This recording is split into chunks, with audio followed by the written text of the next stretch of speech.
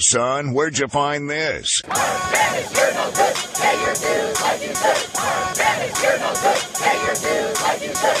Dennis, you're no good. Pay your dues like you should. Dennis, you're no good. Pay your dues like you should.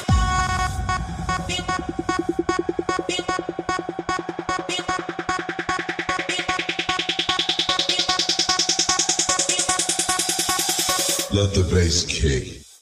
Dennis, you're no good. Pay your dues like you should. Dennis, you're no good. Pay your dues like you should.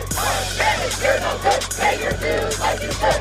Dennis, you're no good. Pay your dues like you should. Welcome, everybody, to this week's episode of Dead Pundit Society. I'm your host, as always, Adam Proctor. And joining me on the line from the land where kangaroos will just randomly assault you and challenge you to a boxing match, Australia. Amy Therese. Amy Therese, how are you doing? Have you been assaulted by any kangaroos lately? No, it's consensual, so. Oh, so it was... Hi, everybody. How was that for an intro? Do you feel like that was an accurate representation of your day-to-day life in Australia? Well, I mean, when I'm not getting consensually involved with kangaroos, I'm just trying to avoid drop bears. Quite a challenging task. And massive snakes. Massive snakes. I don't mind the occasional snake.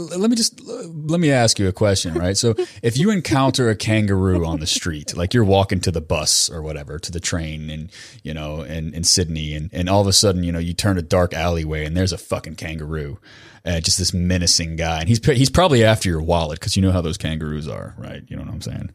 We don't tolerate any kind of, they have their own pouch. We don't tolerate bigotry on this show, but I don't know, man. That anti-kangaroo bias, it's kind of justified. Let me ask you a question. What's your first defensive move? How do you approach that kangaroo? Like, what's your go-to? Like, what do you do? What's your defensive posture? As a good and true Australian, I carry a knife with me, and a knife. I turn it. That's not a knife. This is a knife. So you walk up to the kangaroo. Yeah, you walk up to the kangaroo naturally, and you have to beat the kangaroo to the punch because he's going to say that too. But you have to say it before he says it because he's going to look at you and he's going to go, "You call that a knife?" And then I would say, "Yeah, I do." And you're fucking hamburger meat, mate.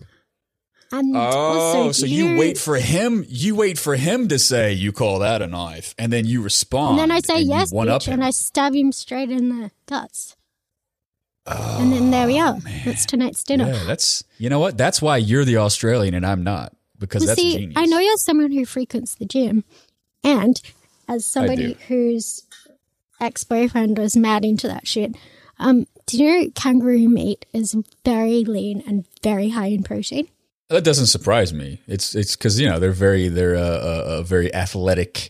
You know, totally species. athletic. They can jump high and stuff, so they're going to have like muscular. lean. Also, but I bet it's probably very tough. You would have to like marinate it for a long time. It is quite tough, and so there's that. But the other thing to do is you can get the mince from Woolworths, which is like one of our main supermarkets. They sell kangaroo mince, and it's much cheaper than beef, and it's much leaner, much higher in protein.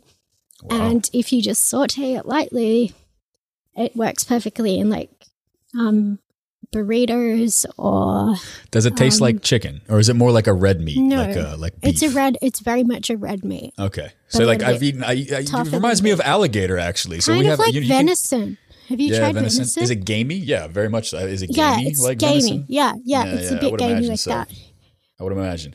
So we eat alligator here, and it's very lean and it's kind of tough. But if you cook it just right, it's very good. But that tastes like chicken to me. I bet the kangaroo tastes like beef then, or like venison. Tastes like chicken. Yeah, like deer meat. Like we hillbillies call it deer meat. By the way, it's not venison. Ugh. I don't know what that is. I believe like you call it roadkill. Also, I hit a kangaroo once in my vehicle. Did it hit back? I feel like he walked over to he went home that day to hit the bar, and he was like, got into a car accident, mate. And he's like, you should see the other guy. Like, you know, like, God, I don't know what that accent was. No, here's what happened. Did he limp away, like, and flip you the bird, like on the way out? Pulled a motherfucking number on my vehicle, and just like bounced off. Just fucking hopped away like nothing happened. Yeah, he just brushed his shoulder off, and he was like, learn how to drive. Come on, you know, like too much. I used to drive a Toyota Yaris and it completely fucked the entire front of I my bet. car. I bet it just wrecked that little tiny and my box. sister's in the passenger car. seat. I'm like super chill in emergencies. It's like the one random skill that I have. I'm just like calm as fuck. I think it's the ADD thing. Like I get It's adrenaline totally the and then I brain just calm chemistry. down. Yeah. You're in the and zone my when sister was you're all yeah. jacked up. Like when the Yeah. adrenaline's running, I'm just like totally cool, calm and collected. Yeah. My sister was shitting the bed. Like, and she was like, the fact that I was so calm was making her even more mad. Yeah, because Like, she she was thinks that getting you're not responding angry appropriately. that I was, well, what the fuck am I supposed to do? In the middle of butt fuck nowhere, I've hit a kangaroo. The kangaroos run off. I'm fine. he might come back with friends. He Well, I might mean, go the get car's his still friends and come drivable. back for revenge. Yeah, I you mean, know? You what? never Like know. one hit's Those like a kangaroos, gateway man. drug. Yeah. Anyway. Anyway, the point being, The So I point talk being a is good- you're I from talk a good- Australia. I and took that's a good weird. game, pun, game. Yeah, But, I see what you did But there. I really, see what like you did. the kangaroos are fucking wrecking my vehicle, not the other way around. Let's face that. Yeah. So, all right. We're 5 minutes in. We've given the listeners some really great advice about what to do if they're, accosted by a kangaroo in an inner city environment when you're alone. And you've learned about what Give your not mate to do Paul while a you're. call. Yeah. Cold pole. That's not a knife. Anyway, we got a really great This show is a for all knife. of you. I'm trying to reel it in here. We got a really great show for you guys. We got Laura Bucci on the program. She's an assistant professor at St. Joseph's University. She teaches political science, researches political behavior, organized labor, and all the rest of it. In the wake of the Janus decision that just dropped this morning in the U.S. Supreme Court, talking about labor unions and why they are so important in society is it's more crucial now than ever. So we brought Laura on to talk about the so-called white working class, the way that it does and doesn't function in politics, and then the role of the economic demands and the way that organized labor is an essential aspect of bringing about justice and ending exploitation, even ending oppression. Signaling forward. It's one of my favorite lines of Adolph Reed Jr.'s, which is to say that he always asks, do you know the organization that represents the most people of color in the country? And, people always say like, oh, I don't know, NAACP. The NAACP. Is it maybe CARE, maybe CARE or something like that? It's the AFL-CIO, people. And so you can't divorce, anti-racism with labor and anti-bigotry. All of these, discriminatory frameworks come from, the power of organized labor. And so Laura Bucci is going to break that down for us. It was a really fun interview, I think, in a lot of ways. But that Janus case, I mean, we all sort of knew that was coming. The spinelessness of Obama, his inability to have Garland Merritt, installed Merrick into the Garland. Supreme Court. Sorry, Merrick Garland. I got it backwards.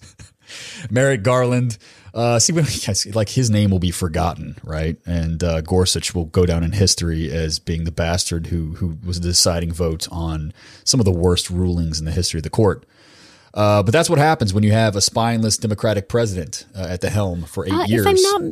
If I'm not mistaken, I don't actually think he participated in the Janus ruling. No, it's 5-4. He had to have, because previously for the Friedrich. My mistake. Yeah. Okay. Yeah. No, you're thinking for the Friedrichs. Yeah, you're right. Friedrichs didn't pass because it was 4-4. Right, because fat motherfucker died. Gotcha. Yeah, Antonin Scalia croaked. He kicked My the bucket.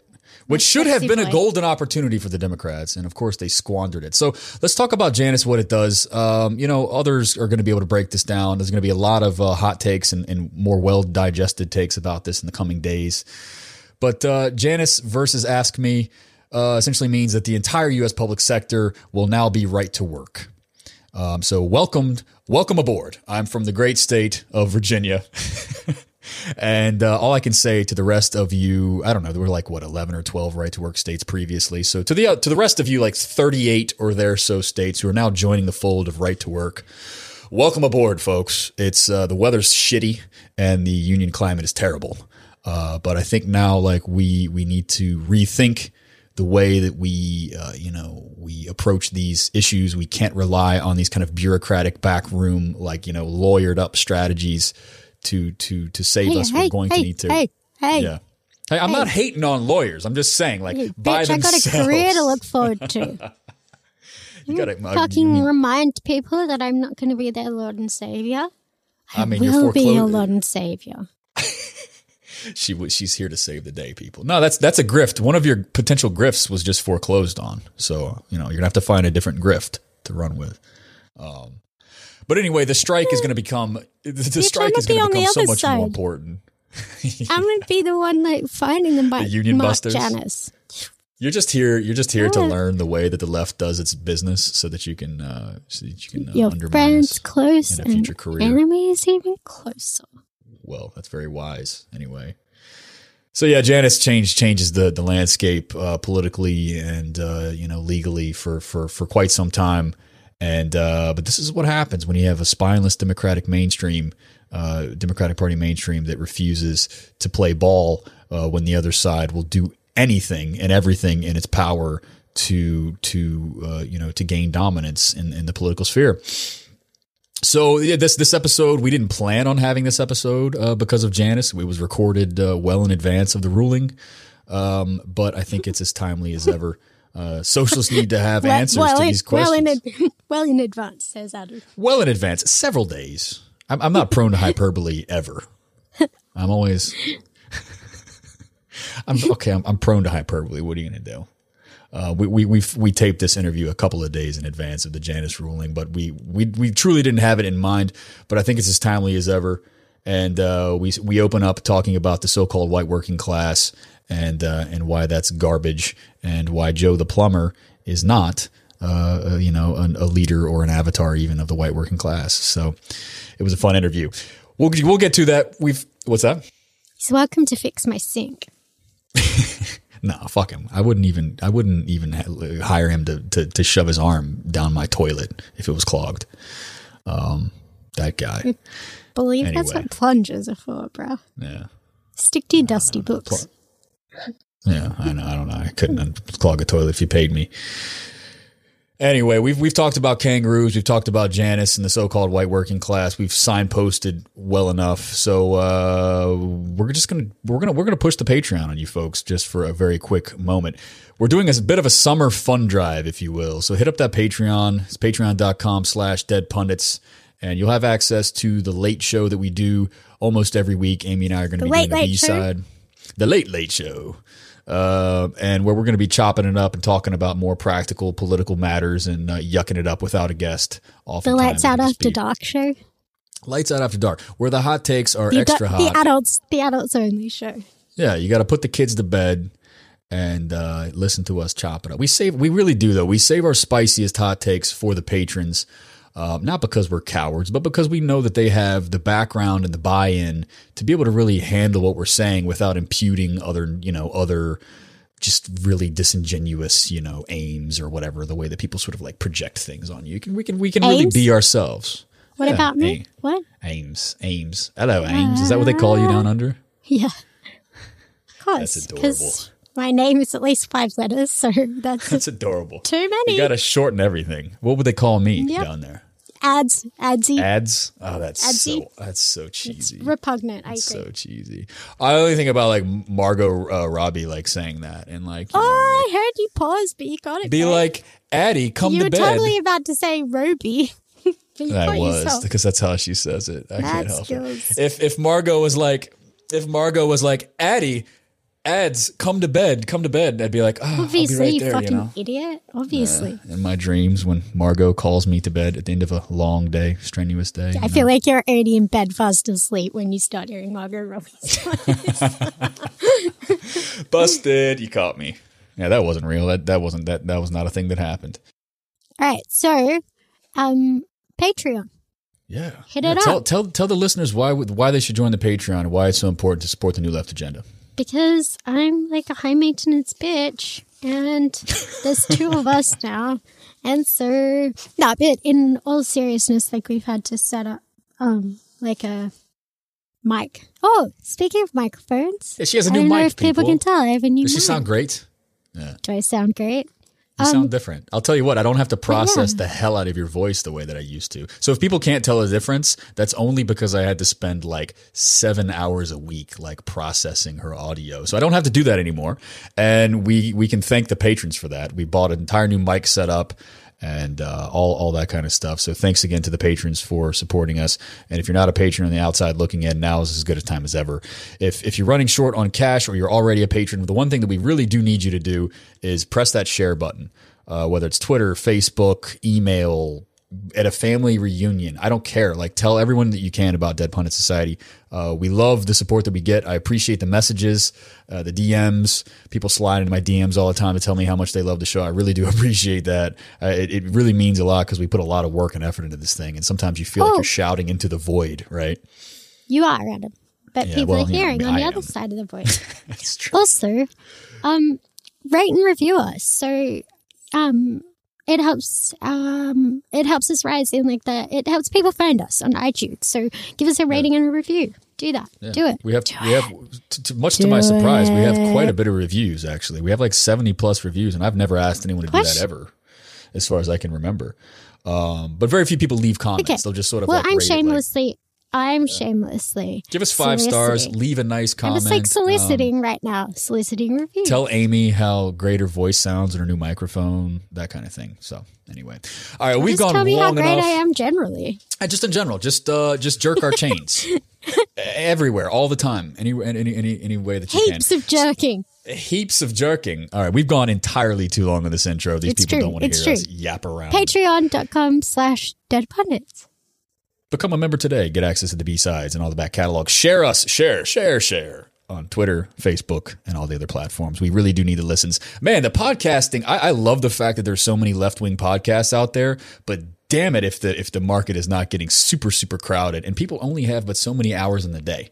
So we really do need to push them in the right direction. And I think Dead Pundits is a pretty damn good direction. So share us and tell your friends. Without further ado, we're going to bring you our interview with Laura Bucci, and Amy and I will chop it up after that interview and talk a little bit more about Janice and all the rest of it. Enjoy.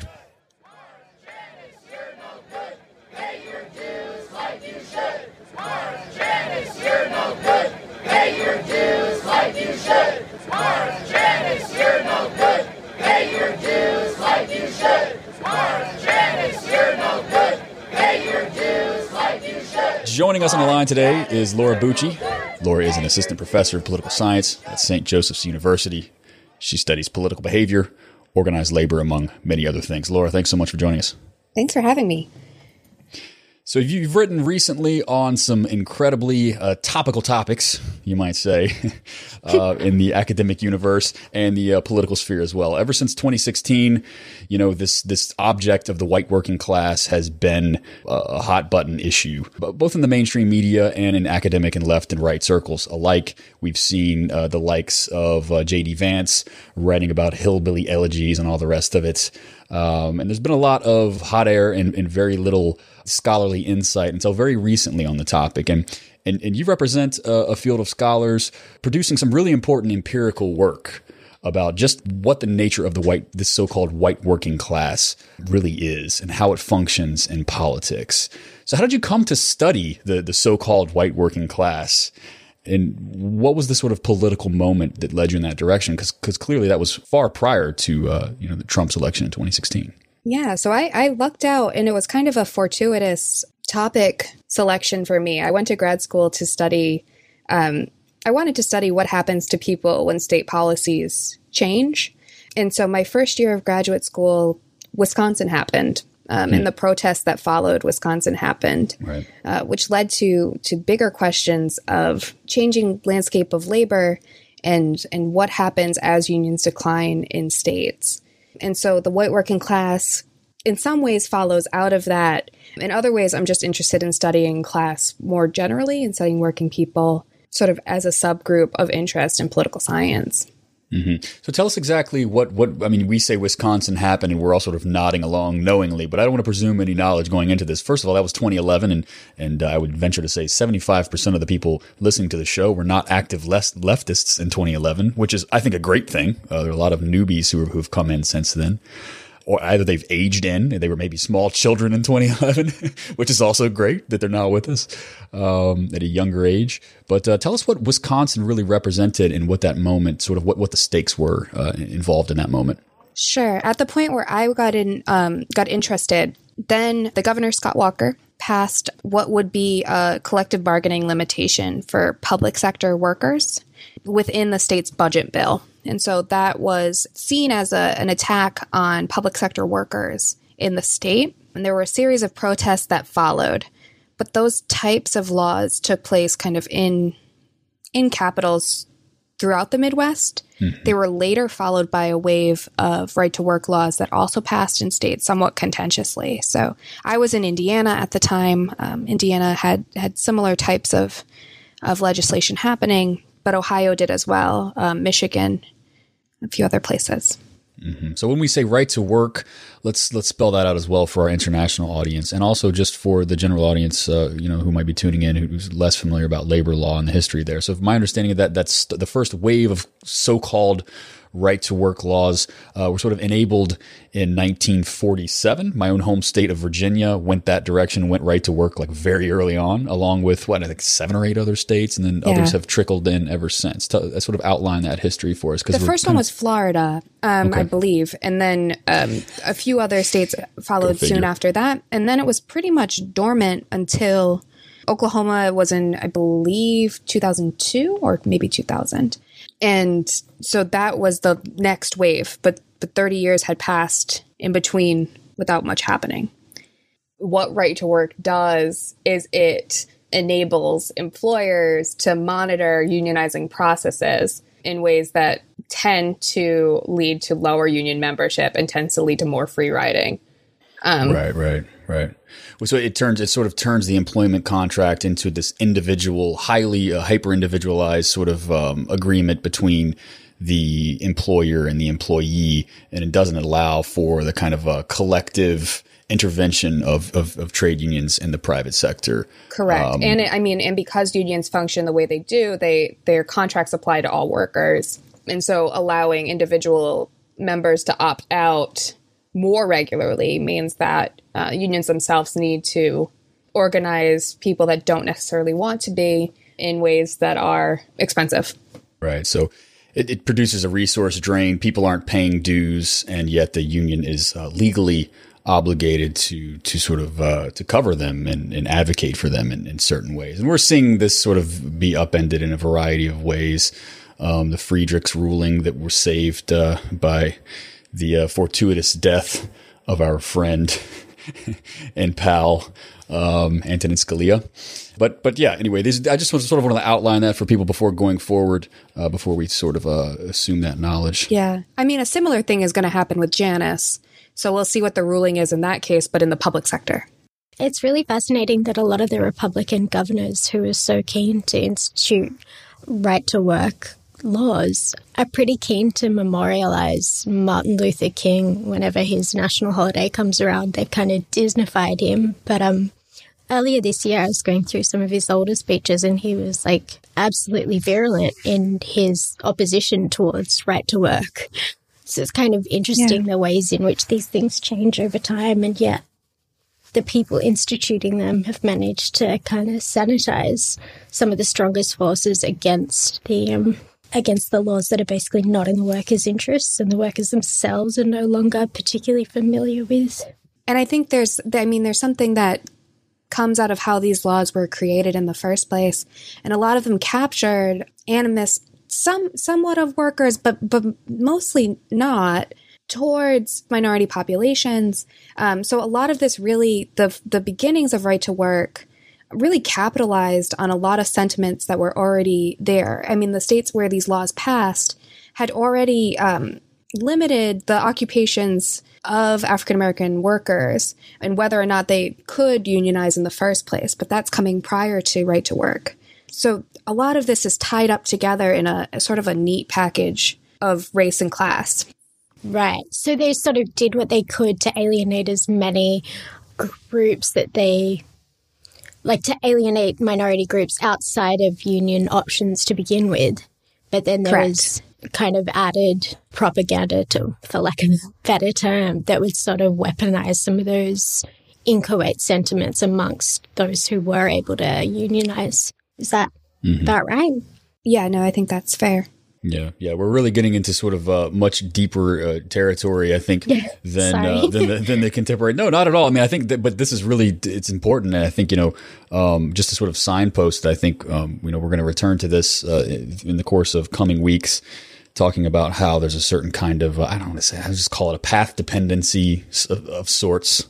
Laura, I'm sure you can quibble with that, more technically speaking, but we'll just call it a sort of path dependency in terms of how labor markets are segmented and stratified and segregated coming out of slavery, because we live in the United States where we kept people in chains and then we quote freed them and had to do something, give them economic prospects. And there have been segmented and discriminatory labor markets ever since, and we're still sort of dealing with those legacies. And I think, what Laura's sort of pointing to there is the way in which those legacies sort of unfolded, produced a certain kind of like unevenness across the labor force that was readily exploitable by racists and dog whistles. And it varies geographically, and that is not by coincidence. Yeah, you see where these states, at least up until recently, where the states were moving to right to work, it maps on to the Confederacy, for God's sakes. So no mystery there about what's at stake. But anyway, what you write about is a little bit less of a just so story than that, because what you found in your work on the so-called white working class is there's been this vast confusion, this sort of shakeup of aims and interests and feelings and impulses that are driving people's politics that kind of undermine these just so narratives when we talk about the so-called determinacy of the white working class.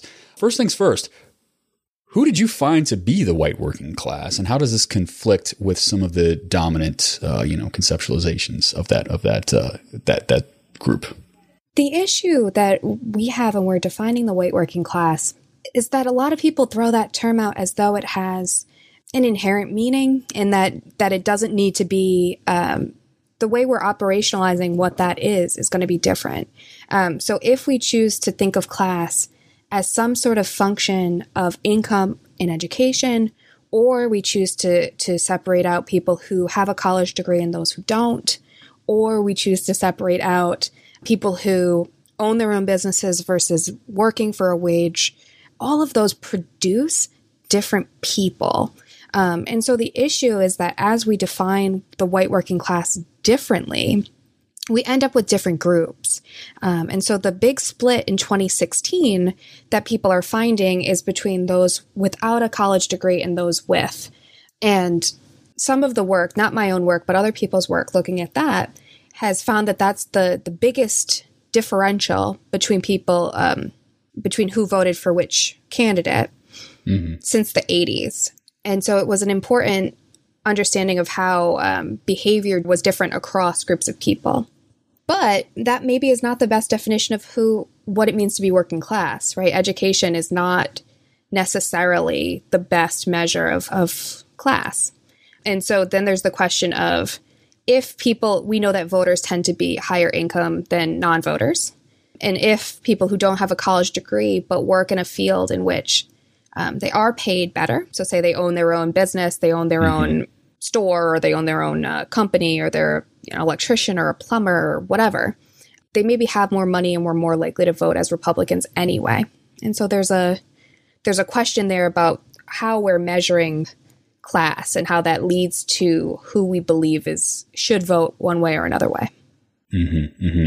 And so, I mean, we can take this all the way back to the Joe the Plumber sort of narrative, right? The Joe the Plumber represents this sort of authentic white working class, bootstrapping kind of do-it-yourselfer mentality. And that was sort of revealed to be somewhat a fraud, right? Because Joe the Plumber had a 6-figure salary. He owned a small business. He had employees, and he had a lot of interests that aligned with the pro-business agenda of the Republican Party. So we talk about how Donald Trump was ushered into power by the so-called white working class. We talk about different voting segments and percentages and all the rest of it. But your research, the way that you sort of crunch the data and read others who do, tells a different story. Who was it that actually voted for Trump, and who was sort of left out of that bunch? I think there's a question about how income groups vote generally, right? So if people drop out of the electorate, then they couldn't vote for Trump at all, but they're kind of in that the denominator of the fraction changed, right? That when turnout shifts, we don't necessarily know the composition of the people who didn't vote and who could have, right? That's a bit more complicated of a question. Understanding who the white working class was, maybe in this election, is maybe different than the working class more generally, which we know is more diverse, which we know is not primarily made up of white people. And so then thinking about voting patterns becomes a bit more complicated. So one, it changes as we think of who votes versus who doesn't. And then it changes based on what we consider to be working class. So how does this framing of, when you study empirical sort of data and you're looking at statistical evidence and so on and so forth, like what you go into this inchoate pool of numbers and figures, what you go into that pool looking for matters a great deal. Yeah. Right. So if you go if you go into a data set and you're looking for data along, say, racial lines, well, you're likely to find enough quote unquote evidence to back up whichever view you'd like to go for. How do you think the way that we break up populations and classify populations in political science and sociology and other types of social scientific inquiry, how do you think that impacts the results that we find? Because it seems to me that these kind of like essentialized notions of along sort of racial and gender and other kinds of lines don't really do the work that we need them to do in order to explain why people vote and react the way they do in these sort of broad political. I think so. When you go into data sets, you can't find every pattern that you want, right? That's not. Certain patterns are more relevant in the data. Sure. Scholars in general tend to be fairly careful. But I think there is always this question of how we think about concepts and how we measure them, and whether or not they're relevant for the populations we're measuring in understanding their behavior. Right. And so a lot of this is going to be imperfect. And we know that. We expect some degree of error going in. But when we're talking about concepts like class, they're more amorphous and they're less easily identifiable from survey questions. Right. We're not asking people, well, some surveys do about class, but people in the United States specifically, almost everyone thinks they're middle class. So it's a question of, if 80% of people think they belong to the middle class, then that's not a particularly useful separation, because some of those people made, $200,000 last year and some of them made $12,000 last year, and they're behaving very differently. And so what ends up happening is that people use items that in general you tend to know. So you use income, you use education, you may use occupation, but fewer people do that. And you kind of tend to understand their preferences that way. But the question there, and this has been a debate in political science, is whether or not you look at behavior based on income or based on education or some combination of the two. Something that I just really stands as a significant point of contrast between the States and Australia is, the old aphorism that so many Americans seem to think they're temporarily embarrassed millionaires. Yes. Something that's particularly fascinating to me is the idea that certainly, at least until Trump's campaign, you never heard even the term working class come out of a candidate's mouth. It was as though there was the middle class and that was it, right? So I think that's really fascinating, like in terms of the type of work you're doing, and then also in terms of like the challenges with defining this idea of the working class, particularly in light of the fact that like the vast majority of Americans don't acknowledge themselves as being in one, and candidates don't tend to cite that notion when they're campaigning either. Whereas in Australia, and I think this may have something to do with us having a Labor Party, candidates will refer to both the working and middle class. And there's a pretty substantive understanding of the differential between the two. And there's work to show that Americans we don't talk about income very often at all. And we also don't understand how much people make relative to each other, right? So we have we misestimate that all of the time. And so groups that we would put in the working class elsewhere are middle class here. That's the thing that I find particularly galling. Mm-hmm. Well, if there's no low, then the middle's too big, right? They're not evenly divided anyway. It becomes meaningless. Mm-hmm. Yeah. So let's talk a little bit about that. I mean, in terms of how sort of organized labor sort of dropped out of the scene here and what some of the implications are on that, not only in inequality, which we'll return to in the second half of the interview, I suppose, but more immediately now in terms of people's opinions and their own sort of about how that reflects on their own worldview.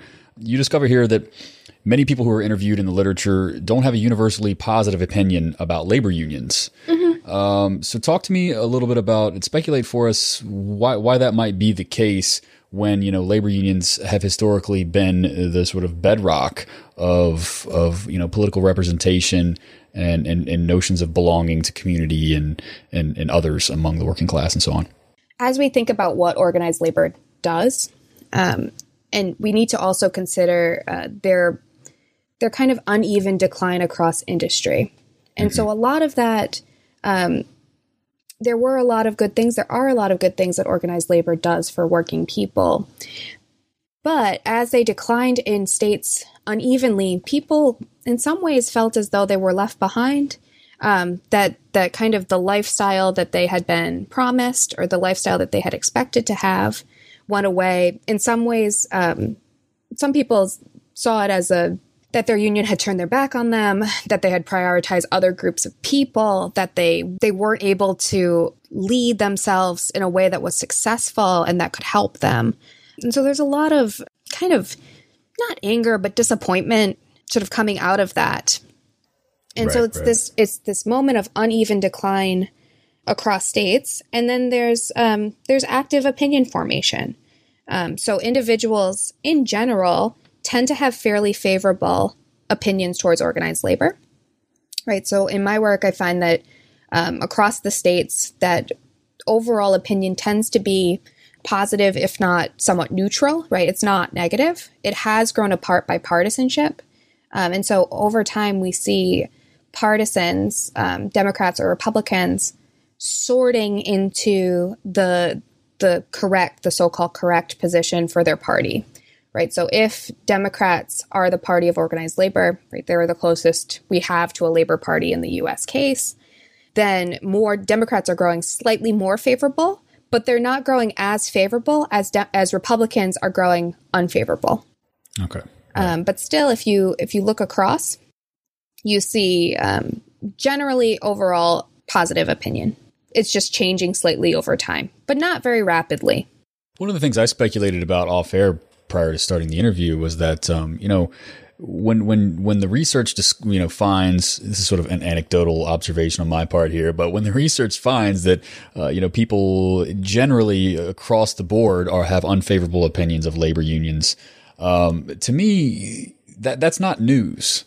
I study labor history, among many other things, and one of the things that you find is that even going back to the New Deal and post-war era, when union density was at its highest, unions were at their strongest politically and numerically in society, you often found at the local level, a great deal of antipathy towards the national level of the union.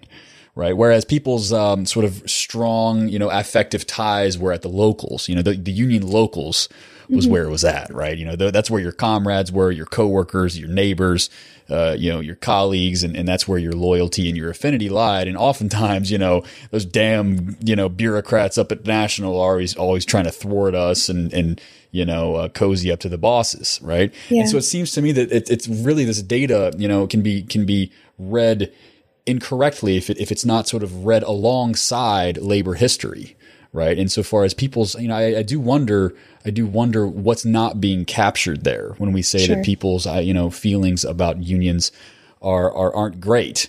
Is this more of a manifestation of the way in which people don't belong to locals any longer, so they don't have a more kind of a nuanced view of labor in the way that they used to, or I'm sort of asking you to sort of speculate here, but I think it's an interesting question for me at least. I mean, they're somewhat divorced from the benefits that organized labor provide because they're not in locals anymore, and so you like things best when they are providing a direct benefit to you and you can see it happening.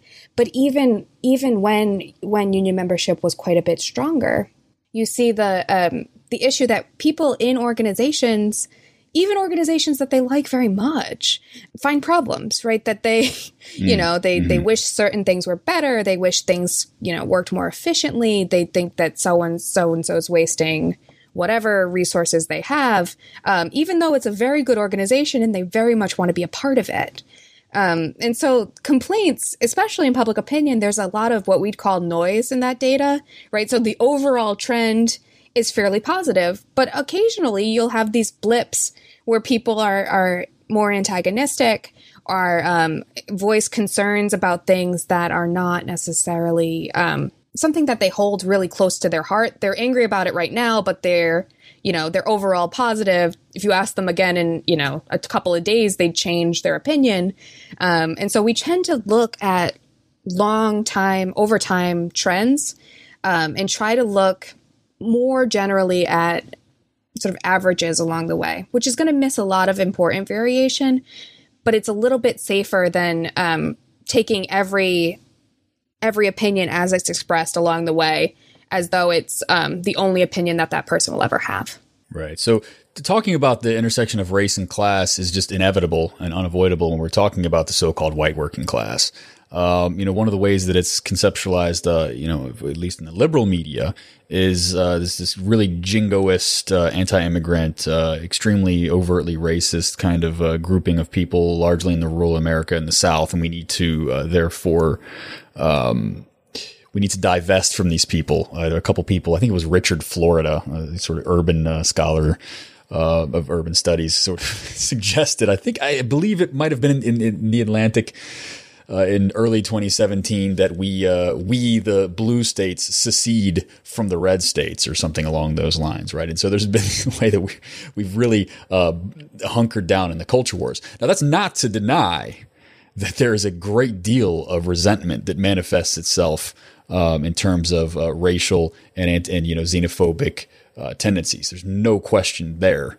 However, your research sort of develops a more kind of complex, nuanced view of how people's opinions towards racial minorities and ethnic minorities sort of shape the political scene in the so-called white working class. How do you conceptualize the role of racial prejudice in these developments? I mean, I think it's important to consider the role that race plays in the U.S. economy. And how racism in general can, how those two roles can support each other. Mm-hmm, mm-hmm. So that race and the way the economy functions are deeply connected. And to say that people who are resentful or who show economic resentment, who feel as though they've been left behind by the economy, a lot of them are phrasing that in racial terms. Part of that has to do with how people understand the economy to function, right? That there is some group out there that is taking your stuff and they don't deserve to have it. And so it's how people understand to express grievances. And so is that racism? Yes, in a lot of ways it is. Is it something that's common for everyone? Not necessarily. For a lot of people it is. But to say that it's completely divorced from economics isn't really accurate, right? That we should be thinking of those concepts as connected because they have been used in connected ways, right? That the way the economy functions is based on how we've classified race, how we've systematized racial prejudice, racial bias, and saying that people understand society in that way and understand the economy in that way is both racial and both related to their understanding of economic security and economic stability, or the way the system functions. Right. I mean, as a student of labor history, going back to like the immediate post emancipation phase and Reconstruction and so on, and the great migrations that happened from the South to the North, where African Americans were desperately seeking employment and being excluded and discriminated against in the South for the overt Jim Crow and just racialized terror. They headed north to the cities seeking work, and where they also faced a great deal of segregation and racial terror in various ways. Not to deny that at all, but I mean, just the facts of the matter is that the bosses often used racialized labor in order to break unions, to bust strikes. Yes. They bust them in for scab labor. And so, I mean, it's a difficult thing to say. It's a risky position to stake out, although it shouldn't be because you're just reciting history. But when the majority white trade unions that comprised the early AFL, which, it was a racist organization. They, for the most part, did not allow black workers into their ranks, which, I don't know, by today's standards is not okay. It's a racist action. However, the fact is that the bosses would bus in non-union black labor during strikes, AFL strikes. And so, these, albeit racist, white trade unionists came to label black workers as a scab race, right? Mm-hmm. Now, of course, that on its face is absurd and racist and offensive as hell. However, it has a history, and its history is grounded and rooted in racially, stratified, segmented, exclusionary capitalist labor markets. And it seems to me that we're still dealing with this. You have a really great passage that sums this history up quite a bit. You write, feelings of economic loss are directed towards racial minorities or other group outsiders. But this expression is consistent with how the American economy has been structured. So tell us a little bit about the way that these capitalist labor markets are currently structured and how, the various union densities affect people's feelings of being sort of left out and left behind. Sure. I mean, so as we think about union decline, we're also thinking about the decline primarily of private sector unionism in favor of public sector unionism, and where that's concentrated for the most part is in larger capitals or capitals, larger cities, or larger municipalities. And it tends to be a different type of workforce, right? They're more professionalized. They're more diverse. They live in cities. And so a lot of that comes with prejudices that are directed towards the type of people who live in cities, which has to do with racial minorities. It has to do with women in the workforce. It's different types of occupations than were previously unionized, right? Because public sector unions didn't really take off in the U.S. until the 70s. They didn't grow in density until about then. You see different patterns, and so it becomes this moment of the unions turn their back on us. They turn their back in favor of these other people. They have these cushy office jobs. They don't work very hard. We work very hard. And so it stratifies groups of people. And in some ways, it has absolutely nothing to do with preference on behalf of labor, right? That in some ways, it's a timing question and not necessarily a goal of labor itself. And so it's trying to figure out how those groups were stratified. But it's about perceived economic success, right? That people see the economy as working for some people and not working for other people, and how they believe that should work. If that makes sense. And so as we've discussed previously in people's conceptions of the so-called, this 80% of the so-called middle class, people's perceptions of who's getting what and what they're getting is quite often not very accurate.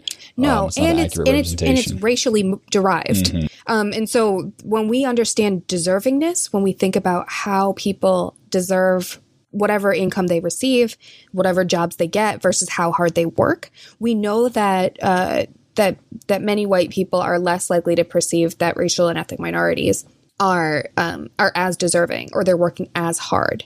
And so that feeds into our understanding of who deserves what in the economy, who's working hard at their jobs versus who has these benefits that they don't need. Our people in Wisconsin, a big conversation was whether or not state employees had this great healthcare system, and whether or not they deserved it. the public sector unions and their Cadillac pensions and all those exactly. kind of ways that right. people Do you sort of, deserve to have a portray pension, right. and you have to pay in it forever? And I've always kind of greeted that point where you can't fault people for not dying. And so there's this question at the end of it where it's like, okay, they do have those things. And what do you do?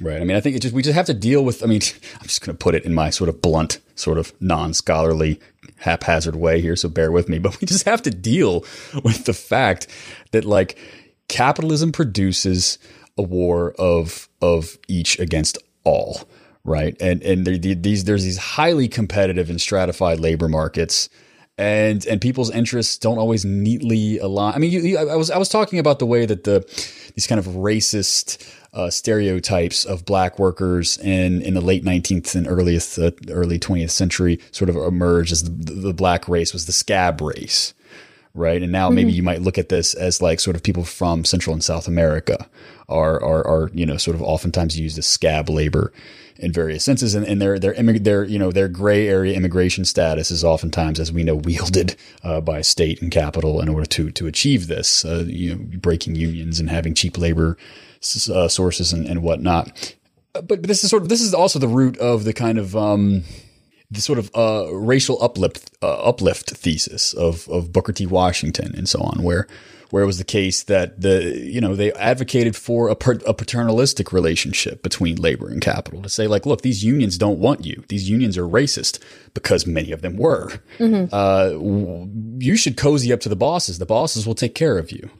Right. And so, I mean, I think, you have to look at the way that these sort of arguments emerge. I think if we look at that as leftists, as people, progressives, people on the left, socialists, and we just sort of ignore it, and we just sort of promote this kind of romanticized understanding of all workers being, inclined to this, kind of inchoate form of working class consciousness or whatever else, we're really missing the way that capitalist labor markets set various populations against one another. Yeah. And I mean, there's a huge power differential.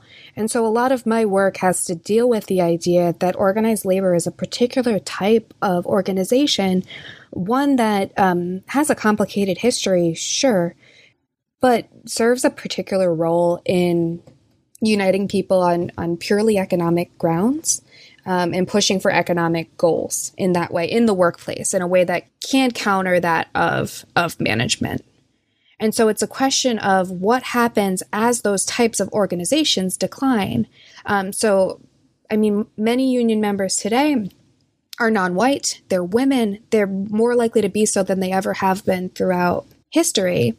And so it's understanding how those types of organizations can be used to better inform working people and to kind of push back against what is a moneyed and powered arrangement that is potentially dangerous for people in the workplace. So how do you build those organizations in ways that make people better informed and better able to sort of take charge of their own lives? Right. Yeah. Well said. And I think that's a really important reframing, because we need to sort of think our way out of this really stagnant and stale notion of the so-called white working class.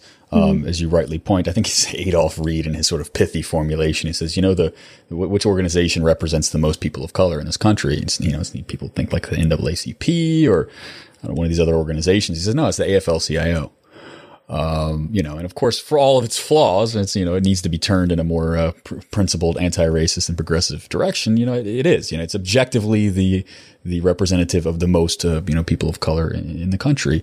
And, of course, the question of how we can turn that organization is a much more profound and difficult question than we can answer today. But one of the things that you address directly is a very hot topic. So the question on a lot of people's minds right now is, given this so-called white working class is the way that they were decisive in 2016, a lot of people are making arguments that the Democratic Party should turn in a certain kind of direction, a certain kind of orientation towards courting this so-called white working class. And you argue that this argument, not only does it rely on a sort of phony romanticized notion of what the white working class is, but it also leaves out a great number of people who aren't in the picture at all because they didn't vote, or we can't sort of track where their opinions sort of stand. So give us a little summary of those arguments and what your take might be on that. Sure. So I think political scientists are good, and social scientists more generally are good at we understand behavior pretty well. We're good at understanding behaviors, voting, going to the polls, talking to people. We're less good at understanding non-action, right? We're not as good at understanding people who don't vote, people who choose not to, and why they choose not to. And we know that these people look differently in terms of what they believe than voters, right? They believe different things, they care about different things. And we also know people don't vote for a lot of different reasons, but it's that they don't believe their vote matters, or they don't believe that they need to, or that government will listen to them in any way. And so when we consider what the Democratic Party should and shouldn't do, it's maybe not fair to talk about them courting people who already voted and who maybe aren't going to change their mind, rather than talking about people who maybe voted in the past and left, or maybe people who voted but they did so in a way that was sort of begrudging, right? That ultimately we make a yes or no decision with no degree of strength attached to it, right? You don't get to really vote for Donald Trump. You can only vote for him or not vote at all. And we also don't necessarily know how many people wanted to vote and didn't, because they either didn't make it to the polls, or they thought something, they didn't want to wait in line, or they didn't think they needed to go that day, or whatever. And so what the Democratic Party strategy should be is heavily reliant on who the Democratic Party sees itself as becoming. And so if it's courting people based on some perceived notion of their racial preferences, that's going to look very different than if they assume that, people are, they're worried about whether their kids are going to have good jobs, which is not directly related to their financial well-being. They're worried about, sort of people withdrawing themselves from life in general, right? So they're worried about drug epidemics. They're worried about non-work. They're worried about people not having stable jobs, right? All of that's not going to be directly tied into their own economic standing, but it's tied into perceptions of the economy that are unrelated to one's personal standing. Yeah, I was just going to say, I think that's particularly relevant at the moment in light of the fact that the current generation of millennials who have sort of come of age in the last 10 years, if the current trajectory continues, it looks as if they're going to have significantly lower life outcomes on a range of economic indices than their parents did. So something like that sort of future-focused economic anxiety, as opposed to simply like anxiety about one's own standing, could play a really significant role in shaping people's voting preferences. So, for instance, if you're a parent who, has you own your own home and, you've got a pension and all the rest, but, your kid has $150,000 in student loan debt and is currently working at the local Starbucks, and things don't look like they're going to head upwards for them, that could, I imagine, influence your vote in ways that simply your own class doesn't. Sorry, that was really long-winded. You want your kid to move out of your basement finally? You knew what I mean. Right, or even that you want them to be in a stable job, like a career. And what we're doing more often is kind of bopping around. I spent 3 years here and 4 years here and wherever. And none of it paid well, but it all paid a little bit. But not enough that you feel as though you are putting into a pension and you'll be ready, you're not retiring at 65.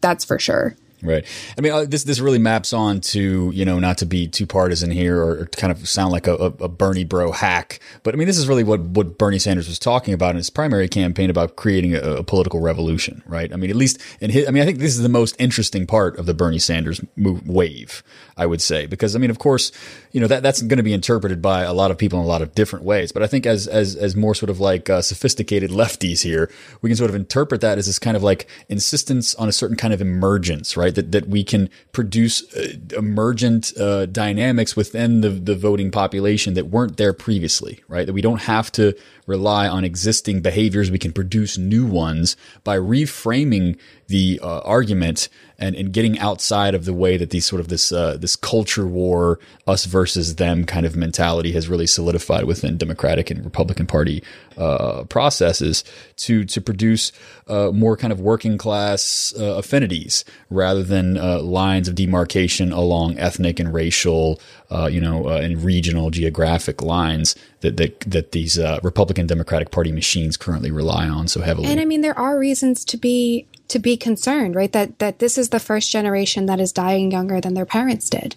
That's a concerning outcome, right? That we're seeing more. They're calling them deaths due to despair, right? They're deaths related to diet, to exercise, to drug overdose, to suicide. Yeah, absolutely. And so that's concerning, right? That should be worrying for a democratic society. And so it's okay for parties to take that on in ways that are key to their message, central to what they're talking about. So you're saying Beyonce has a song coming out about that? I hope.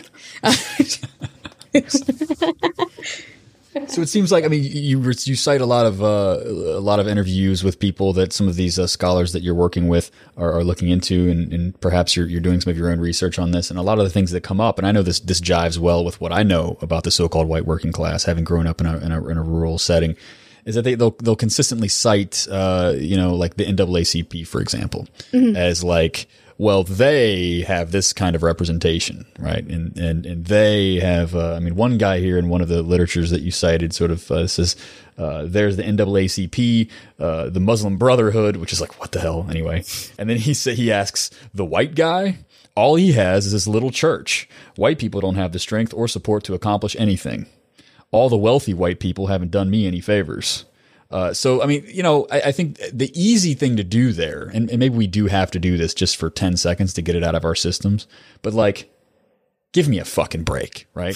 Come on, white man. Like, you don't have any representation in society. Give me a break. Okay. Now that we did that, all right, we can move on to the more social scientific approach. Sure. I mean, well, when you define whiteness as the absence of any identity, it makes people, feel as though they are voiceless. So they join groups which give them an identity. People like to feel like they belong. The issue with a lot of white groups is that that identity is used in ways that are maybe antithetical to their class interests, that are maybe not good for society, or used in ways that are, dangerous to other groups of people, right? They're not doing the same kind of function as other groups do. Well, yeah, I mean, that identity pitch is the whole Richard Spencer. Yeah, exactly. Right. And that identity is very compelling for people who feel as though they don't have one because they've been the dominant group for so long. Yeah.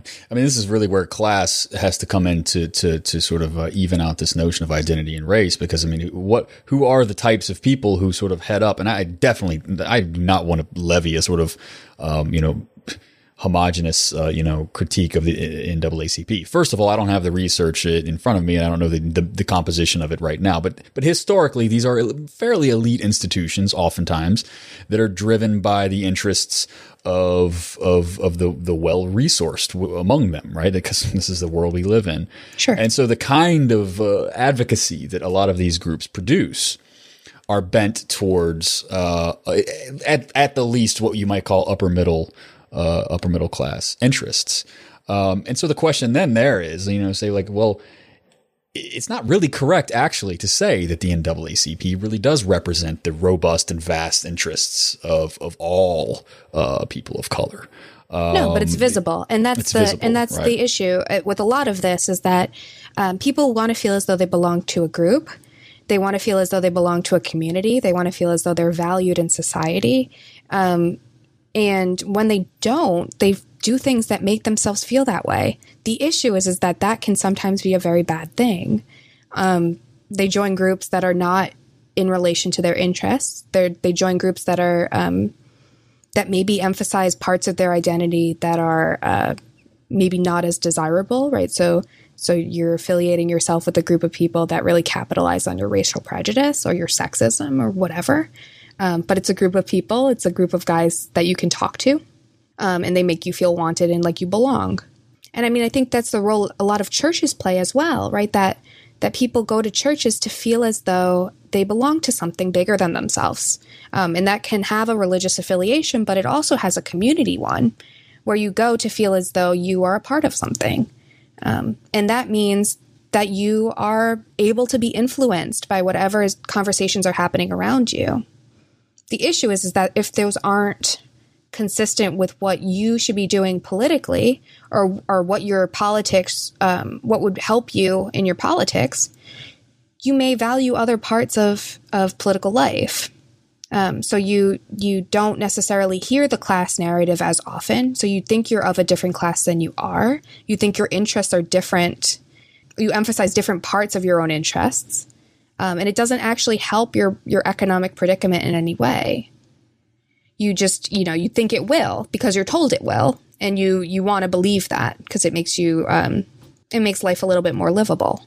Right. The opiate of the masses at this point, you might say, or is a certain kind of like flattened form of identity, projection or whatever that doesn't really coordinate with people's real needs and interests in a sense. Now, I think there is a far more robust notion of sort of identity that can be wielded in certain directions. But, it seems to me, certainly for the so-called white working class, identity is operating in a really malignant sort of way, for sure. I mean, there are segments of it for which it is, right? There are segments, but people in general are trying to, at least this is the kind of contention that I hold, people are trying to live their lives as best as they can. The question is what do they think that means, right? They want their life to be good and they want their life to be, they want it to be better. But what they think is going to do that is very different across groups of people. Right. This is why I like to talk to empirically driven people, because you sort of take a ground level up approach as opposed to sort of projecting these kind of abstract aims and interests onto large groups of people the way that we Marxists do sometimes. I'm not saying that you're not one, but you know what I mean. You know the kind of Marxist I'm talking about, yeah, right? Where we project a certain kind of class consciousness onto these groups before we even bother to ask them what they think about that. Well, you might have more in common than you think you do, but you never ask. So yeah, never bothered asking. And of course, you're trying to get to the root of society's problems, which oftentimes go on behind people's backs, right? So I do acknowledge that there's a structural component there that we also need to look at. But the way that people conceptualize their lives, right, and as you mentioned, their own conception of the good, right, really matters in terms of how we think strategically. And so I want to sort of move into a kind of take off your scholar hat insofar as, we're able to do that. We're kind of broken in that way that we can't entirely do that, and put on your sort of like political commentator hat for the last 10 minutes or so here. And let's talk about some of the more political and strategic implications of this, if you don't mind. I mean, I think one of the things that we can at least say is that this idea that unions, operate as a check on economic inequality, that's sort of entering the mainstream of the discussion right now. Thomas Piketty sort of made that an okay topic to discuss as a serious mainstream policymaker, in his book Capital. And actually, like a day ago or a day or two ago, it was released by Princeton, which, now when Princeton, delivers a finding, then it's official. The Princeton economists find that unions had historical role in helping address income inequality. And it's like, well, no shit. But Princeton said it now, so it must be true. They conclude that the rise in income inequality between skilled and unskilled workers since the 1970s might be due, at least in part, to a decline in union membership. You don't say. That's Henry Farber, professor of Water is wet. So I mean, what are some of the political implications there? Do you think that the left, the way people conceptualize trade unions and social justice and economic justice are in step? Or I mean, it seems to me that you've taken on this as an academic project because you think it has some kind of political salience. So just kind of harp on that, vamp on that, speculate on that for us. What's the kind of role of unions, and how do people on the left need to think about them in terms of accomplishing a more robust kind of social justice agenda? Right. So I think it's tricky to think of groups that are in decline or maybe less so in decline some places than others. And so I've done a lot of work at the state level to try to think about individual states and how their history with unionization matters over time. And so unions mattered everywhere, but they matter differently in different places. And their decline is going to look a bit different in different places. So it's kind of a 50-state strategy, which, not to sort of borrow that line from sort of Republican strategists, but that it should look somewhat differently across groups, because the industries are different, because the power is different, because of the inroads in state governments is going to look different. And so movements towards more labor power, or towards more activism in those arenas should look differently across places. So I've done some work looking at levels of economic inequality, right? So how far the rich are from the poor in terms of how equal or unequal a society is based on income. And so unions at this point are still very influential to levels of economic inequality. So if we're concerned about inequalities rise, then we also really need to consider what declining union membership means. And as these laws are taken up in state governments, they don't appear to be random state governments. They tend to be state governments where unions as an interest were most embedded into sort of political arrangements. And so how do we understand the role that unions play in state governments, how the Democratic Party responds to unions is also going to be important here, right? Because some Democratic parties are very in step with the wants of labor, and others are less so, right? There's more variation here. Again, this is going to be because of geography and the historic sort of the rollout of unions in these places, right? The Southwest was always anti-union, and that was a major part of its development. And so now talking about the role unions play in a state like Arizona or a state like Nevada, it's going to look different, and it's going to require different strategies and different tactics. And I think a lot of labor leaders understand this, but maybe we as sort of general interest people or scholars don't necessarily as much. So you're arguing for a more nuanced understanding of how labor unions sort of operate in a larger sort of political context in terms of our strategy, as opposed to just assuming that, I mean, I think there's a really unfair standard, I think, that a lot of leftists sort of place onto unions. I mean, because they look at unions as this kind of like abstract instrument of the will of the working class. And then when actually existing unions fail to live up to that measure, then they're sort of, tossed aside. Yeah, I mean, there's a huge power differential, and there's a real benefit to institutionalizing that power. So, I mean, it comes with problems in a lot of ways, right? That institutionalized organizations have biases, right? They're bureaucracies. They're structured in ways that don't change quickly and don't change necessarily to all concerns. But their historic successes, in some ways, predict future successes. Not always, but if we look at where labor is growing stronger, there needs to be that, or it tends to do better where that sort of consciousness of what labor does and what labor can do already exists, right? You have to, in order to do something, you have to believe you can. Yeah, I think the teachers' strikes recently have been really instructive in that sense, in that some of the most successful and most widespread ones were occurring in states that had a really long and rich labor history. Right. I mean, so Arizona is a bit different, but West Virginia's recent strike was successful and was yes, that's what I was. Yeah, perceived as successful very early on, and that is useful, right? That is a thing that is good for building kind of momentum and good for understanding how the media covers these strikes. In general, people have found that people are more antagonistic towards strikes. People don't like strikes. They block the roads. They don't like to complain, whatever.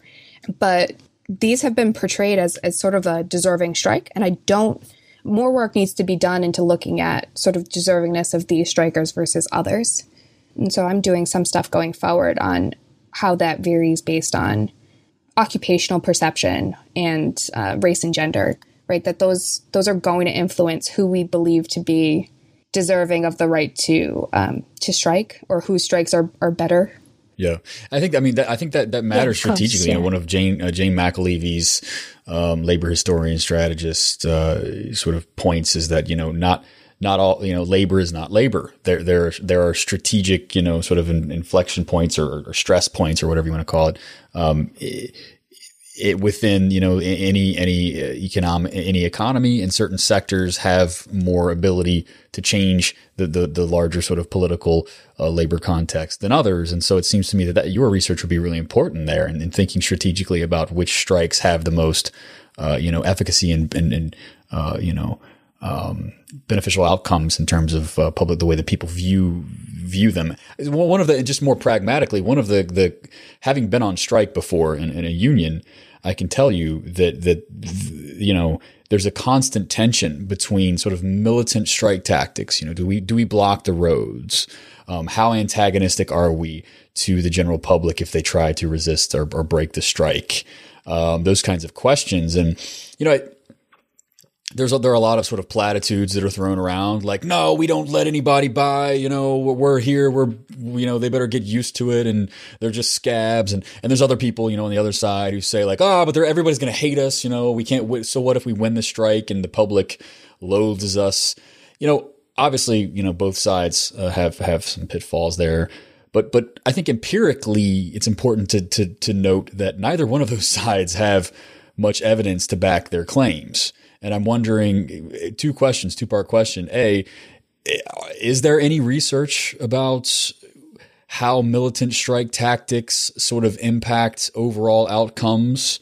And B, how might you study that? Does that make sense in terms of is it actually worthwhile to engage in these militant strike actions? I mean, or are they undermined in the long term? Are they kind of Pyrrhic victories or perhaps not? Yeah. I mean, I think so. Is it worth studying? Yes. Yes, it is. I think some people have done some great work that looks more historically at the right to strike and the tactics used in strikes. There's been some very good work there. There's also been other more detailed work on individual strikes at individual times. So how we understand one strike as opposed to another one. Right. So kind of comparative picture. Yeah, more comparative or more sort of qualitative deep dive into the outcomes of one strike. Where I've kind of tried to situate myself is more at sort of a meso level of analysis, right? That I think that these strikes can learn from each other, and that we should be doing more comparative work that looks at strikes that are going on at similar time points, right? That aren't necessarily the long draw of understanding of strike history. Those are valuable and useful and worth doing. Or individual strikes that are at the sort of micro level, how we understand one strike at one moment. And I think there needs to be more that compares across state outcomes and tries to talk about trends. Because it's, to me, understanding Wisconsin in relation to Indiana, in relation to Ohio, is more interesting and more influential for the labor movement more generally than understanding Wisconsin as a separate case and then understanding Indiana as a separate case, because they were talked about and the process occurred as sort of a concerted act, right? The legislation, the model legislation that passed a lot of these laws came from the same groups of people, right? That they passed through legislatures in very similar ways. So we need to understand the tactics to dealing with that in similar ways, right? So there are going to be differences, and those differences are useful, but there are points of comparison that need to be made. I'm so glad you raised the fact that so many of those laws were being churned out sort of by the same, if not similar, organizations. Like I know with certain pieces of ALEC legislation, there were times at which they didn't even properly update the legislative drafting from state to state. So they'd inadvertently leave like some of the specifics from Wisconsin on like the West Virginia legislation or whatever the case may be. And it was all just basically like pro forma stuff coming straight out of ALEC. Yeah, and that's the great way to get legislation passed, is that if you just write it yourself, it's very common, right? You just write the legislation yourself, you send it to a legislator, they propose it, they make their own changes, they don't necessarily have to make any changes, and then it's out there. And so we need to understand ways in which those pieces of legislation were the same, and then other ways in which they were very different, right? So when we think about passage of right to work in some of these places, some of them have different contracting rules, or particularly in public sector legislation. Some of them required that contracts be renegotiated every year. They had done that previously. And so then the effects of right to work are going to look different in places that contract like that. So Wisconsin contracts, I believe, every year. But places like Michigan, and this is in some ways against the sort of standard Michigan law. I saw a talk on this at one point. People were setting contracts that extended into the future that were, outside of the 3-year, 5-year contracting period. And so if you extend those contracts longer, effects are going to look different in those states than in others. So those comparison points show differences in power and are important to understanding sort of the institutional arrangements that were in place when these laws were created and the likely effects that they will have and for which groups of people. But understanding that these laws are very similar shows that there is some degree of powerful lobby that is influential cross-state, right? It's not that they just have an in Wisconsin. Yeah. It's that they have an in a lot of places, and it's which types of state representatives or state senators are making these proposals. Are they coming from governors? Or are they, just kind of shooting up full form? Mm-hmm. Mm-hmm. Yeah, the thing I was ultimately going to say is the thing is, Labor most certainly needs to be keeping an eye on that particular process, because we know that capital is across states. So it would be just a huge mistake for individual labor movements in individual states to be thinking about these in kind of an atomized fashion, because the people orchestrating it at the top are absolutely watching that particular pattern across states. And that the state level is an important level, right? That focusing on national labor law can be influential if it can pass there, but a lot of it hasn't, right? Because of the way federalism has worked in the states, a lot of labor law is enacted at the state level. So thinking about a network of states rather than your individual state becomes really crucial to understanding sort of how people going forward, not growing forward. Right. So this really takes us. This is going to bring us home here, because we're over an hour. We need to wrap this up. Send you along your merry way. You've been very generous with your time so far. So let's ask the difficult questions to wrap up here. This is going to require you to put on your scholar hat as well as your sort of like political organizer, activist hats. Okay, it's a lot of hats. We're wearing hats today, lots of them. Taking them off, putting them on. Basically, like the Mad Hatter. Yeah, we're doing it. So. I mean, given that, I think this is really important. It's something that I'm actually, this is one of my hobby horses now. We haven't been in my wheelhouse up until now. I don't do numbers or statistics. I don't know even how to read a chart at this point. I can teach you how to do that. Forget about like statistical regressions. Like my eyes cross immediately. Anyway, I'm highly qualitative. I get people like you to do the quantitative stuff, and I just believe you. That's because that's how scholarship is supposed to function, right?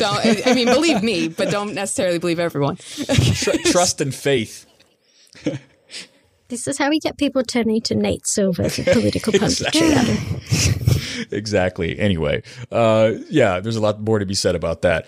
But I think we're going in a really important direction here, which is to say that, one of the things that I'm concerned about in our particular political moment is that, as inspiring as it is, with all of the teacher strikes, with socialist organizations, left-wing groups cropping up everywhere, from DSA chapters who have had wild successes in your neck of the woods in Pennsylvania, with in the electoral arena, both in state, down ballot, sort of in other sorts of races.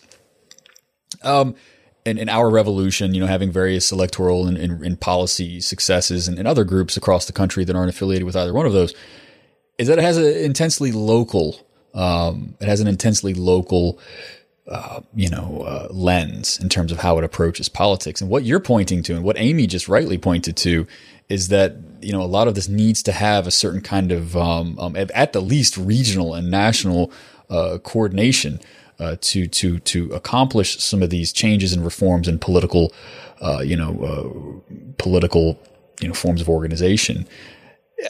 Based on your research, throw out a handful of political aims and goals and sort of strategic orientations that the left should aim for to rectify this diminishment of labor density and the rise of economic inequality that derives from it. Okay. I mean, I think that a lot of this is happening right now at the state level. So there are questions about, could it be happening more? So I do think that a lot of new organizing is happening, but it's tending to be more successful in places where unions have already had that strength. So it's about building understanding, using movements that are happening as they're ongoing to sort of better inform people, to get people more involved about benefits that are possible and that can come to them and that they deserve to have. But I also think it's an understanding and sort of resisting the idea that working arrangements that are exploitive are just something we have to do for just now, and thinking and having people think about themselves as workers with interests that can be understood, right? So we're seeing academics across college campuses, so adjuncts and graduate students and other groups of people start to organize themselves as though they're workers, which is a big step for groups of people who have been trained to think of themselves as professionals, right? That we are an elite class of people. And so going forward, that's an interesting moment to get people to recognize that institutional arrangements can change what are objectively very bad situations. Right. And so how to move going forward there. I'd also say that paying attention to state laws and to small laws, what seem like small changes in employee-employer relations. So whether it be sort of wage theft or whether it be laws to prevent those kinds of pieces of legislation, labor has been very active in them, but they're not particularly salient policies that people necessarily know a ton about or hear a ton about, right? A lot of people have worked as waitresses and you have to come in and clean the tables before shift starts, right? That's a pretty common way to steal a little bit of money from a lot of people. But it's not a very common thing that on a mass level that we understand. And it's about perceiving how these strikes are going, right? That actions seem to be working and that there are choices that are made by state governments that could be made differently, right? That the perception is that there's either we make cuts to the pension system or we go bankrupt as a state. And that's an unfair choice in a lot of ways. I'm not an expert in state budgeting, but rarely are the choices between two options, both of which are very bad. That's a safe bet. Yeah, that's a safe bet. Yeah. I mean, it seems to me that you're pointing to some of the dynamics that the transformations in the way that labor unions sort of do their business, and so you rightly point to the fact that wage theft has been an ongoing sort of battle for a lot of labor unions, but the way that they have waged this battle looks like a handful of lawyers, working to litigate grievances and backroom dealings, with employers and at the state level. Whereas what you're advocating and what we're seeing here is a trend towards politicizing these policies and these demands in a way that the bureaucratization and the lawyerization of trade union, organizing has taken over the past several decades. I mean, so other people have politicized it, but in different ways, right? The idea that service workers are primarily children is something that's coming out of sort of this cultural consciousness of our understanding of what it means to be say a fast food worker, for example, right? And sort of countering that with what things actually are is beneficial, and it's useful to understanding how we understand problems, right? That the general public has done a fairly good job at supporting people telling their stories and sort of pushing for more from government. It's maybe not enough. It's maybe not all of the way there, but it is a strategy and it is more public. So the strategy with lawyers has been, it can be effective. It's been useful in cases. It was more useful historically, I think. But in some ways it tries to put labor on the same field as many companies, and the money levels between the two are not the same. And so labor's greatest resource for since its founding has always been its membership, right? That it has more people. And so how do you build those people up to understand that they're kind of more powerful rather than just have them be kind of generally supportive, but relatively absent? All right. So this has been really informative for me. Again, as I mentioned, I'm not a quantitatively oriented person, and it's really good to get somebody in here who can provide some real empirical evidence to the sort of more theoretical strategic scaffolding that we try to produce on Dead Pundit Society. Really enjoyed this a lot. People should check out her articles. I'm going to link to those in the show notes. Most of them are probably behind academic paywalls, but we'll try to get as many of those available to people as we can who are looking at some of the evidence here. I think, people on the left sort of know that, hey, unions are actually good, but we need to have the arguments under our belt as to why, in order to sell these arguments to people and counter some of the prevailing anti-union sentiment that's bandied about today. So Laura Bucci, thanks so much for joining us. Thank you so much for having me on. It's been fun. Yeah, thanks, Laura.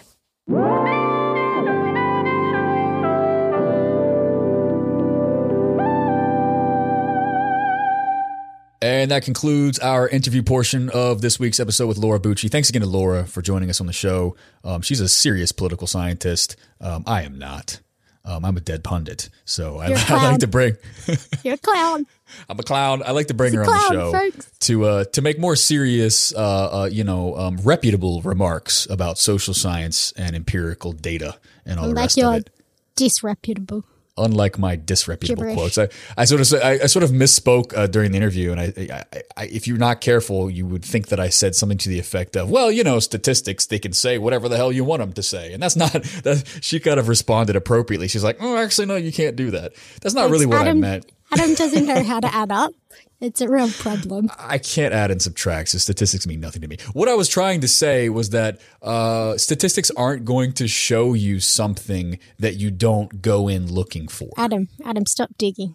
They might not show you what you go looking for, and I think that was her point. It was a really important point.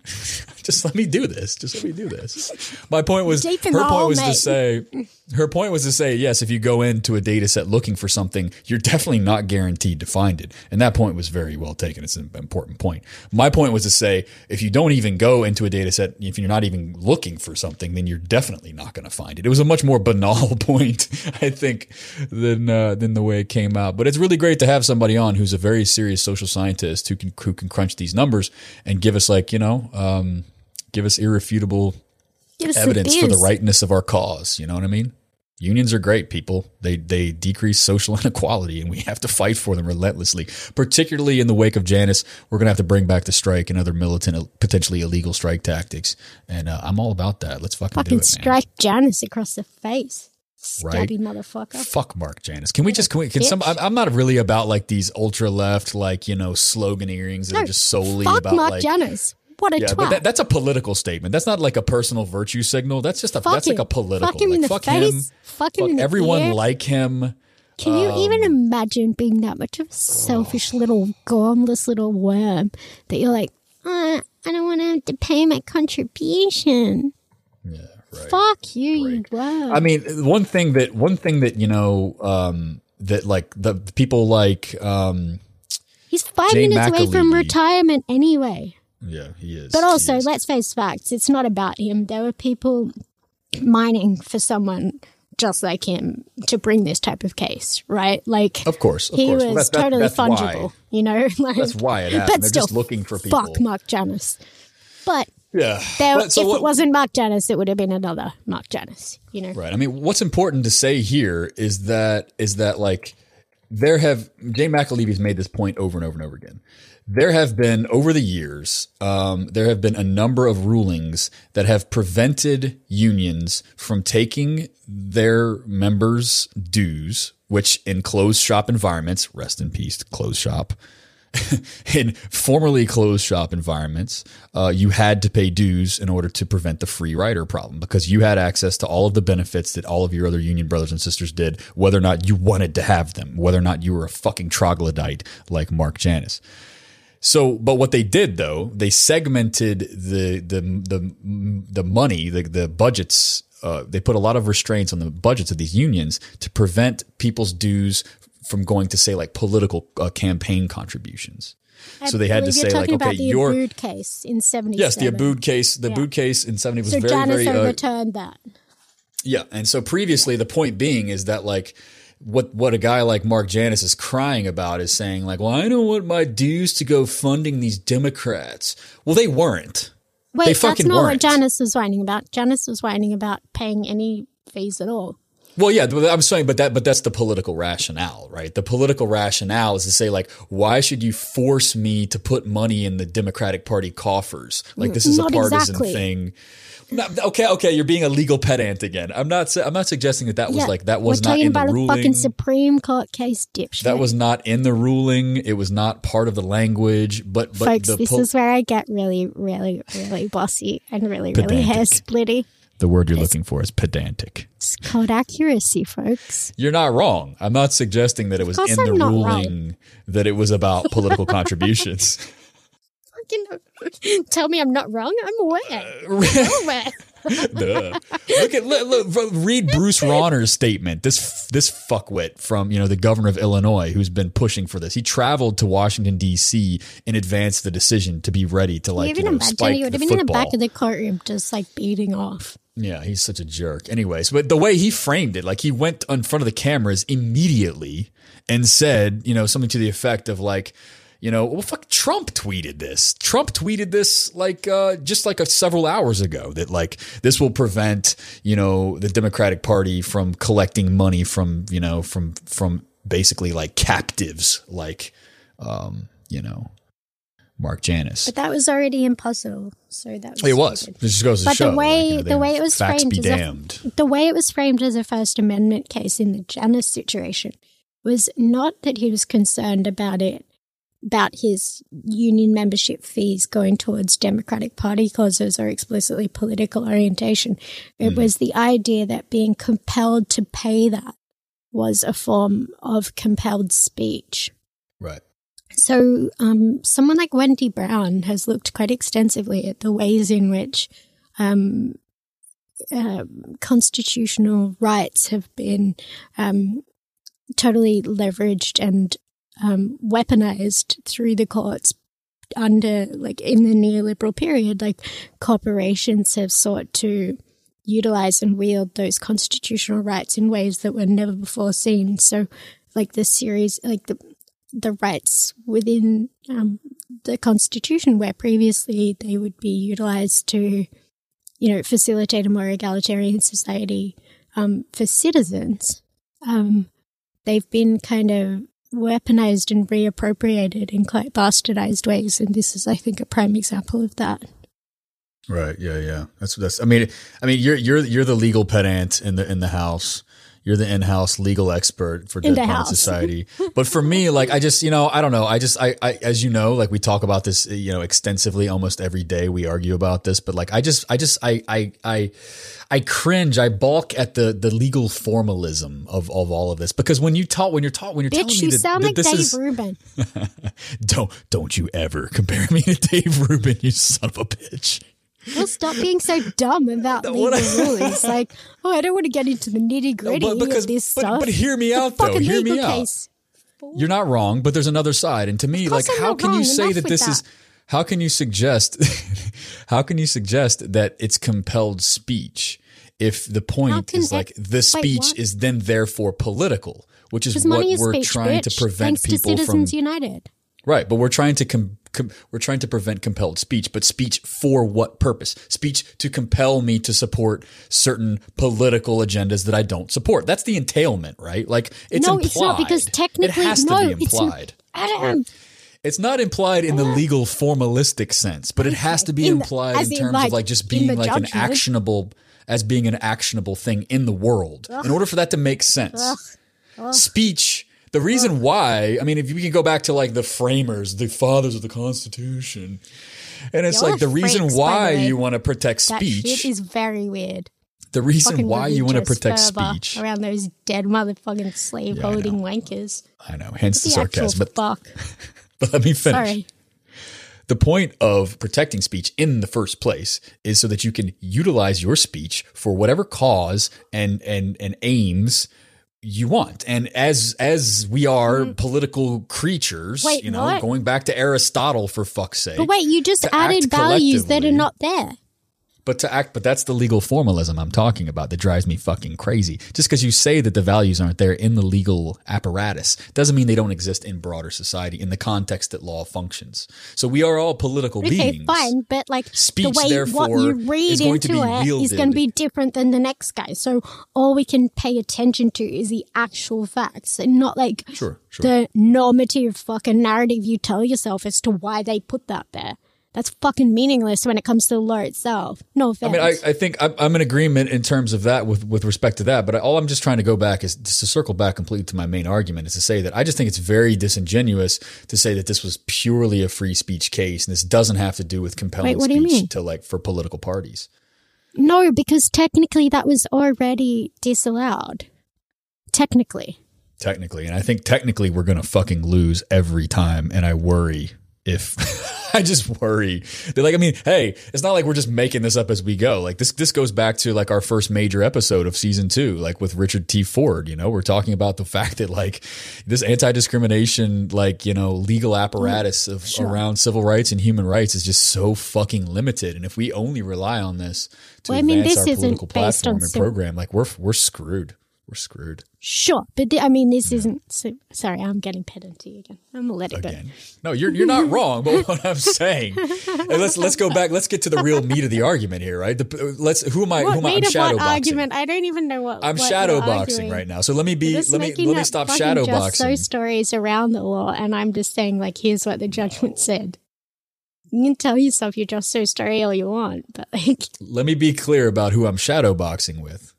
I'm shadowboxing with the people like, who are like filleting Ruth Bader Ginsburg, right? And they're like, they have this utterly like wrong-headed and ridiculous romanticized notion about what the Supreme Court can and can't deliver and how we change society, right? I mean, anyone who doesn't have like a retire bench like attitude. See what I did there? A little pun. Retire bench RBG platform is just completely just drunk on the Kool-Aid. I mean, wait, what? The fact that Ruth Bader Ginsburg did not retire in the middle of the Obama administration is just like a travesty for future legal rulings. And like, True. But we need to look forward, not backwards. And so anyone who has healthy young blood, we're going to start a blood drive. We're going to get a blood bank going.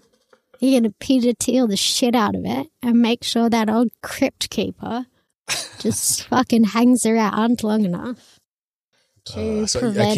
I can't use my retire bench joke. That's not something. That's not something. It's that the I can antithesis use. of what we want.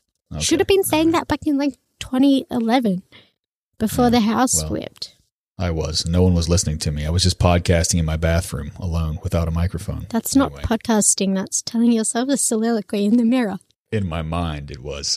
All right, well, let's wrap this up. We had a great episode. We're cutting to the 2-hour mark, for God's sake, by now. So we need to wrap this up and give these people their days back. If for anyone who's still listening, hey, thanks for listening. And if you are and you're not a patron already of the show, head over to patreon.com/deadpundits and smash the subscribe button. Most importantly, though, share the crap out of this. We really do need you all to spread the word on Twitter, on social media, Facebook, via email, and your listservs. Tell people in your DSA group or in... Who is this guy? Listservs still exist in the academic universe. Stuck in fucking Netroots Nation era. If you're still on blogging. If you're on Comcast, if you're a part of a Comcast community, blogging is the way of the future, bitches. Not Comcast. God, what was the CompuServe? AOL? Yes, CompuServe. If you're in a CompuServe community or an AOL chat room, spread the word. Yeah. Anyway, share the crap out of us. Rate us on iTunes. Give us 5 stars and tell people why you like us. And, just be our hype man on Twitter is what he's getting at. Yeah, hype the crap out of us. Give us some love, baby. Anyway, we join the Patreon. You're going to get a B-side in the next couple of days. Amy and I are going to be chopping it up more about Janice. We're going to be talking about the exciting primary victories. Ocasio-Cortez just, swept it up and beat a real Democratic Party machine, the Democratic Party machine, perhaps, in the entire country, and really kind of paved the way forward. And I think we're still kind of reeling from that and thinking through the implications of what that means for our strategy going forward. But I honestly, hey, this might sound self-serving, but all I can say about that is, bitches, we told you so. There is an inside-outside strategy that is ripe for the picking. And no, this is not vulgar, stupid electoral. This is not dumb electoralism. It's a much more rooted strategy where you're talking about taking power inside the state via an outside the state approach and building mass power in the institutions in society and, rocking that, counter hegemonic politics that we need to develop a robust democratic socialist movement, and you're seeing it here, so it's really exciting. We're going to chop that up in the B-side along with many other things, so don't miss that. Join the Patreon, and we'll see you all over there in a couple of days. So signing off, Dead Pundits out. Bye. Oh, this you crazy mother.